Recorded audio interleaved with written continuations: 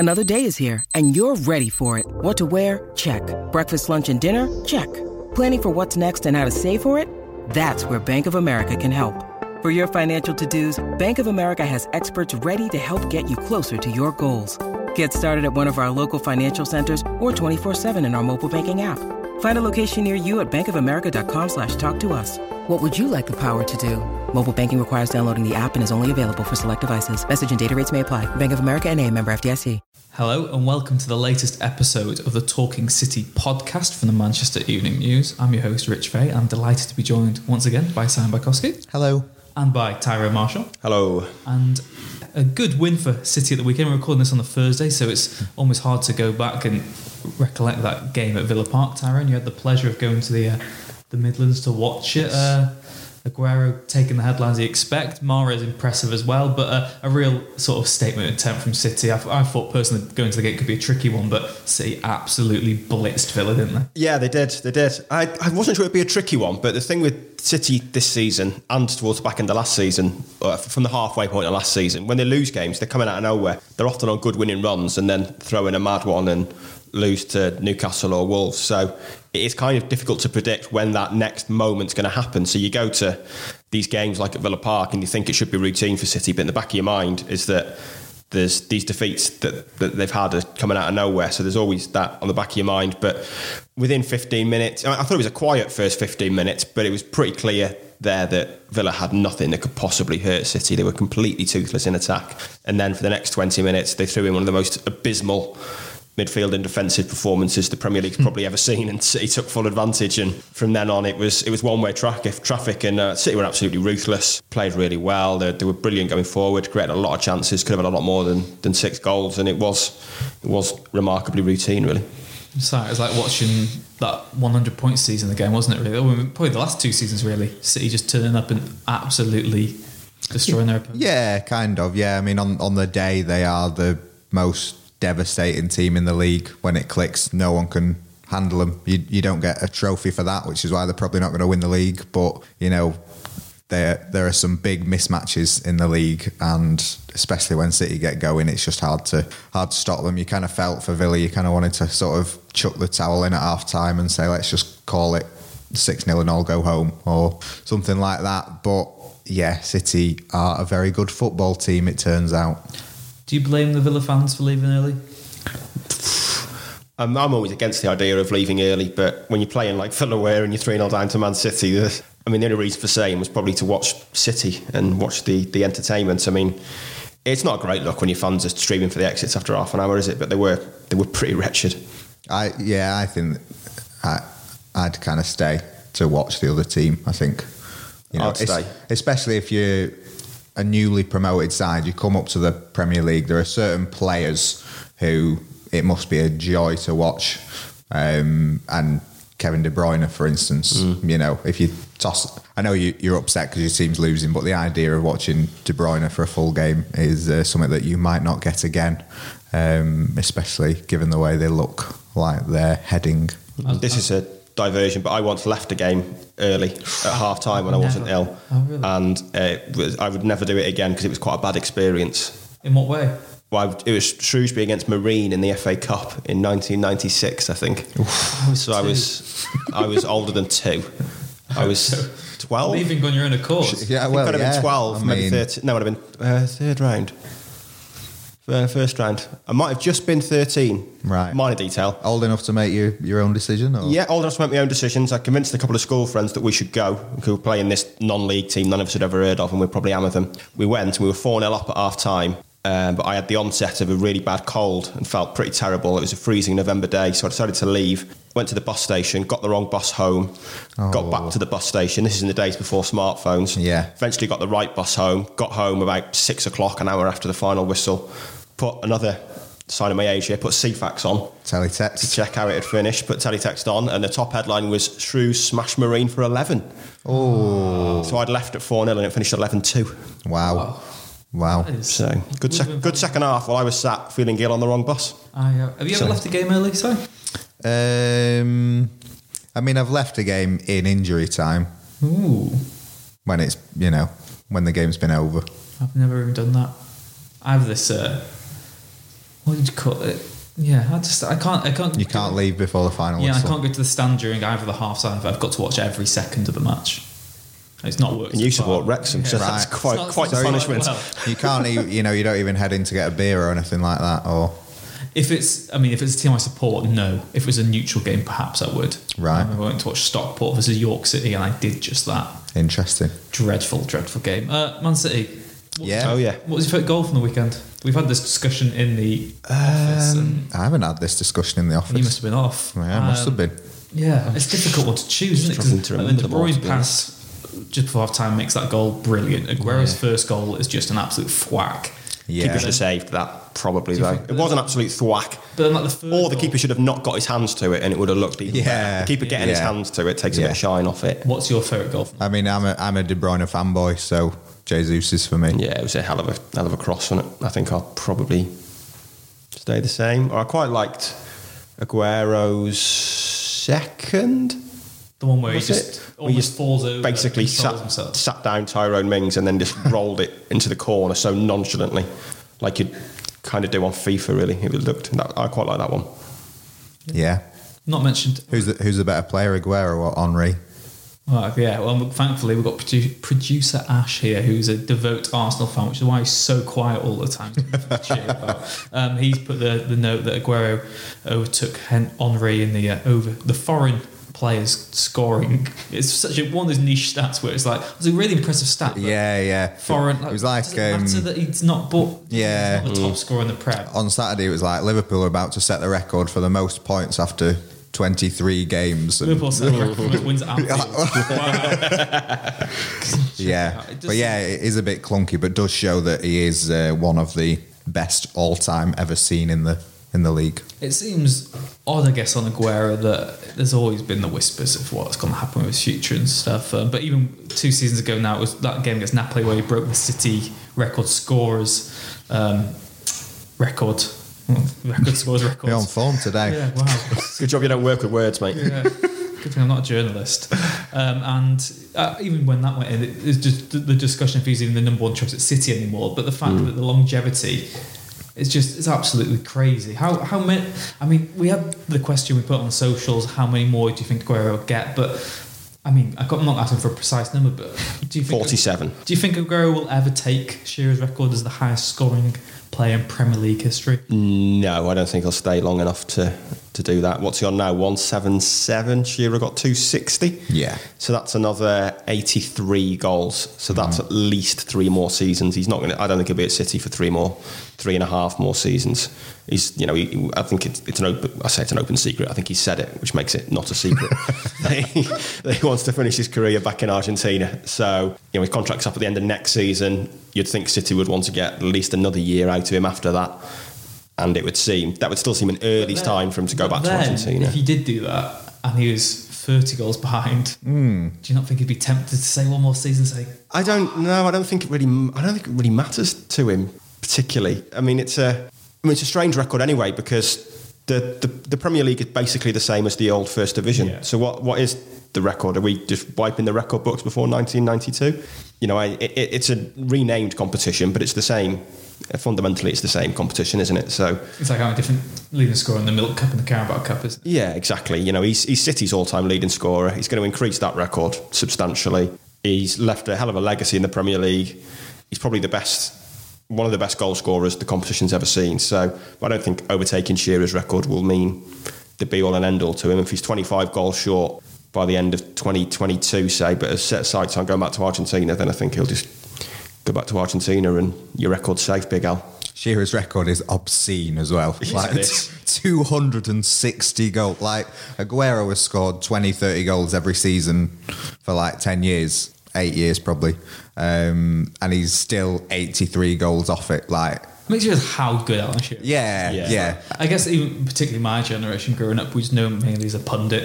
It's like, he's always got something to say. But Yeah. That's basically 13 seasons of scoring 20 goals. Yeah. And especially like not necessarily playing in a team anywhere near as good as City's as well. And he had injuries. Yeah, Shearer, yeah. do you remember? Yeah. Alan Shearer. What a Hell guy. of a record. The question I was going to ask you both, it's kind of a vague one, but where do you think Aguero ranks now amongst the greatest ever strikers in the Premier League? Who do you think's above him maybe in these ranks? If you had to pick your best ever Premier League team, who are your strikers? I think him and Shearer would be there. Yeah, I think in terms of natural goal scorers, him and Shearer. I think Henry is perhaps a better player, or maybe has that little bit of extra magic. I was going to say quite Vavavoom. Yes. Yeah, I'm sure he's too young for that. Good Renault advert, that wasn't it? But 2002. Right up there for Renault adverts. Yeah, really good. My mum had a McGann at the time, so it really appealed to me. This podcast is going heavily off topic today. But yeah, I could only think Shearer as a better finisher.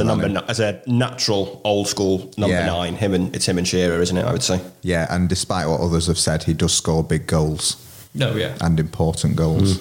We've not mentioned Riyad Mahrez yet. Really, another superb performance from him at the weekend as well. And I know I mention it every week, but I always question. Stu says he still thinks Bernardo is ahead of him, really, if you to pick your City best 11. But Mahrez has really given Guardiola such a healthy team selection dilemma, hasn't he? Yeah, he's been really good this season. Really good. Pep was asked after the game what's changed between this season and last season, and basically said he's got a manager that likes him, which is why he's playing more this season, or his manager's being nice to him, which was a sign of Guardiola being in a good mood after a game. Collector's item. Yeah, rarity. little insight into Pep's press conference demeanour there. He's having a really good season, and he looks really dangerous at the moment playing out wide. And Bernardo was brilliant on Tuesday at Old Trafford, and it was a surprise that he wasn't in the team, but it just shows how many options City have got there at the moment, and that's with Sane still to come back as well. And I mean, that might allow Bernardo maybe to go back into his central midfield role that he did so well in last season, because fitting Mahrez, Sane and Sterling into two places is difficult enough, especially if you now throw in Jesus as another option out wide. So there's some real competition for places up there, but he's really taken a big step forward this season, I think. Yeah, there was he started the season really well and then kind of lost his place a bit, and he was giving the ball away in not great areas, and Guardiola got very annoyed with that. But it was interesting, a few weeks ago Guardiola said he's sort of playing better because the team are playing better and the team are feeding him, and maybe he was suffering more because there was this instability at the back, whereas being able to give him the ball higher up the pitch allows him to do what he did. And I mean, I don't know what he did to Ben Chilwell against Leicester, but he's not been the same since, after being terrorised with him. And you think he won the game against Chelsea, did really well against Leicester. He's sort of, even when he's not in his best moments, he still finds a way to get important points for City. So he's still been a very important player this season, and he looks to be in the best form he's been in. So one to watch over the second half of the season. Yeah, one player that I know caught your eye as well at the weekend, Ty, Douglas Luiz. Maybe had a foot to prove against Man City. As you said, didn't prove it, did he? Maybe he had the wrong shirt on for the first 15 minutes. I think he might have done, What did you make of Douglas Luiz? I know, because was it that first game of the season he scored a really good goal for Villa? Did against Bournemouth. He did, after being responsible for them conceding. Yeah, and I remember going to social media, some people saying, you know what, he's got a chance. He's got a chance, but a reality check made for Douglas Luiz. Yeah, I mean, he's scored some really good goals this season. The goals he has scored have been impressive, but I'm not sure that's his main job in the team. And Villa just couldn't keep the ball. Him and Danny Drinkwater's inability to pass to another Aston Villa player for pretty much all of the first half was pretty remarkable. I mean, Douglas has obviously got something about him. Guardiola was a big fan. City would probably have kept him if they could have sorted out the work permit issues. But yeah, he didn't have a good game, and I was amazed at the number of times he just kept giving City possession in Villa's half on Sunday, and you could tell that the Villa fans were getting increasingly frustrated by him and Drinkwater as well, and that probably didn't help the atmosphere around there and the atmosphere the players were playing in. He's obviously a good player, and he's I say he's done well this season. I don't really know. I've not watched him close enough to make such sweeping judgments, but he's still in the team, so it's got to be a promising sign, hasn't it? But yeah, I don't think he particularly proved a point to City that those work permit issues were too damaging for them on Sunday. Yeah, I mean, City have a buyback clause, so they can get him should they want him, but it always felt at the time like Guardiola was making a fuss over the work permit because he was sulking that he didn't get his way, basically. Luiz did all right on the pre-season tour in 2018, not amazing. To kind of suggest that he was going to be like this Fernandinho replacement always seemed a bit fanciful. And of course, Guardiola was going to make the case to the FA because he wanted an extra body in his team, but I don't think he was seen as like, a player on Rodri's level, for instance. The other story, main City story this week, Ty, the Champions League ticket prices have been announced. Ty, you said that between £35 and £72 for the return leg when City take on Real Madrid at the Etihad. What do you make of that? City's relationship with the Champions League has always been a bit troubled, shall we say? Yes. But the response from City to the tie could be over by then, and £72 up to City, Real Madrid. It might be the two of the best sides in Europe, but surely it's not the right approach. No, I think it's probably what it is to. If they're all 35 quid or 35 to 45 in this day and age for a Champions League knockout tie between two of the best teams in Europe, you could probably make a cohesive argument that that's about fair. 72 quid, I think, is clearly too much, but ticket prices generally at every club and down at every level are a complete joke, aren't they? And far too expensive. But when you've got the issues with City fans and the Champions League there, and the fact that it's not a competition that the fans have really truly embraced yet, there's not been that kind of moment of connection that Pep seems to think will come when they truly fall in love with the competition. Beating Real Madrid in a thrilling second leg might be it, but if if the ground's not sold out because the ticket prices are too high, then that's going to be an issue. So yeah, I think it's not ideal that the prices are that high. It's funny you were talking about convincing a few of your mates in '96 to go to this game. Yeah, like that's kind of where you get new fans from, innit? And you go and you have a really good time, and then you go back again. Yeah. No one is going to be like, oh, do you fancy this for 72 quid? Yeah. Like, it's lunacy. And the club just keep shooting themselves in the foot. And do you think Guardiola, before the game, will be like, oh, we really need the fans. Why don't the fans turn up? And you're like, well, why don't you ask the people who pay your wages, because they're charging extortionate prices.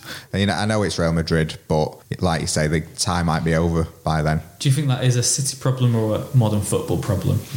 A bit of both, but I think, when the annual report came out for City, I think it was kind of negligible, the increase in revenue from supporters they'd had, which doesn't justify what I think is nine rises in season tickets in the last 10 years.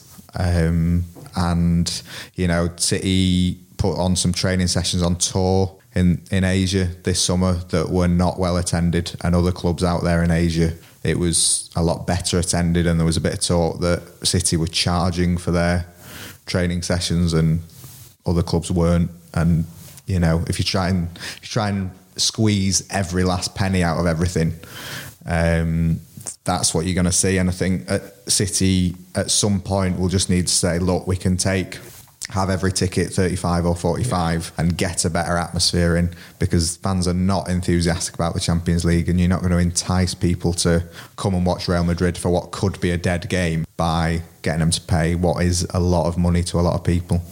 Yeah, I guess the ticket prices will contribute. But Ty, you mentioned there as well that City fans yet to fall in love with the Champions League. I guess it's because the last couple of seasons, at least, they've been on the other end of maybe the shock results. You think the Tottenham, the Liverpool games. Do you think that's what City need? They need to maybe defy the odds themselves for them to be for the fans to fall in love with the Champions League. I guess last season, as a neutral supporting no team in the Champions League, it was so refreshing to see Ajax beat Real Madrid. Yeah. And you had the City Tottenham game, then you had the Ajax Tottenham game, you had Liverpool and Barcelona, and it's those teams coming back from against all the odds and somehow getting through that makes you almost fall back in love with the Champions League. But it seems City haven't had that. No, they haven't had that moment. I mean, I don't think they'd be defying the odds to beat Real Madrid. I think you'd probably make them favourites to beat Real Madrid. But if they could, they need...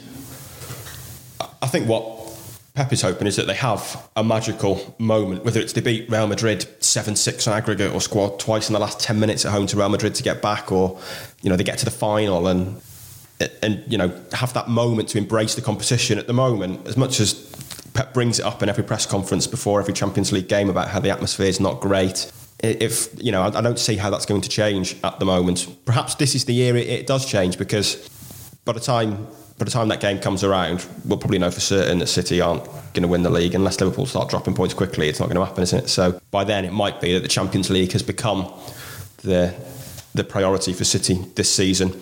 They've got a big second round tie, which they've not had previously, a tie that will really test them early on in the knockout stages, which I think will help. So if it becomes clear that this is their main aim this season, then perhaps that'll help the atmosphere. And if they can have one of those big Champions League moments, they thought they had it against Tottenham last year and obviously got taken away, which again doesn't help the general perception of the Champions League in UEFA. So if they can have a real sort of ding-dong game against Real Madrid and get through and get some momentum going, then maybe this can be the year that attitudes change towards it. But I think it's going to take a run deep into the competition for that to happen. Yeah, it's all very well saying the fans have to do more, but I mean, Gundogan said after they lost at Tottenham last year, the players just play differently in the Champions League. There's something about the competition. Something goes in heads, and they've not got the right mentality. So a big win over Real Madrid would change that, but the players really have to sort of change the way they've been going about it and pull together and just play as if they were playing in the Premier League, because everyone knows they've got what it takes to beat Real Madrid, but they had what it takes to beat. It's damning of them that they've been the best team in England for the last 2 years, and they've gone out to English teams in the Champions League. So they kind of need to do what is expected of them. They need to do what's expected of them this weekend as well. Tie Crystal Palace. You'd expect another win, but we were saying that last season when they met Crystal Palace as well, and that Andros Townsend wonder goal probably still haunts Pep Guardiola a bit. They did win the league in the end then, but to keep any slight chance of a title win again this season, they've got to win this weekend. Palace at home, what are you thinking going into that game? Well, I mean, again, it's one they should win, and especially at the moment it feels like they've kind of rediscovered a bit of their mojo going forward. They've been back to their best in attack and been very dynamic going forward recently. You would certainly expect a win. You'd expect a pretty comfortable win, but then we expected that against Palace last season. I mean, realistically, if they're to have any chance of winning the title, they've got to win every game, haven't they? And Liverpool have got to drop points sooner rather than later. I mean, it was noticeable on Sunday that Pep was actually gone into second now. Does that change how you're thinking about top spot? And he just said, forget about it. And that was the first time. He said previously, we're not thinking about Liverpool, but I felt that was the first time he'd really said, forget about it, it's done. And he said, we'd like to have challenged Liverpool, but we can't for many reasons. Which is a little bit cryptic, but I think that, you're looking now, Liverpool have to drop points in every difficult game for them, and Tottenham away was one of those, and they won. They've got Man United this weekend. You wouldn't expect United It's a difficult game. Yeah. Well, I mean, they're the only team to take points off them so far, so maybe they need a repeat. So, but the more they go through games like this winning, then the less chance City have got of pushing them close. But realistically, to have any chance, they've got to win every game between now and the end of the season. Yes, what Ty said. Yeah. I'm a big Roy Hodgson fan, so it's going to be. You're the winner no matter what this weekend. Yeah. Yes, and Palace always give them a good game.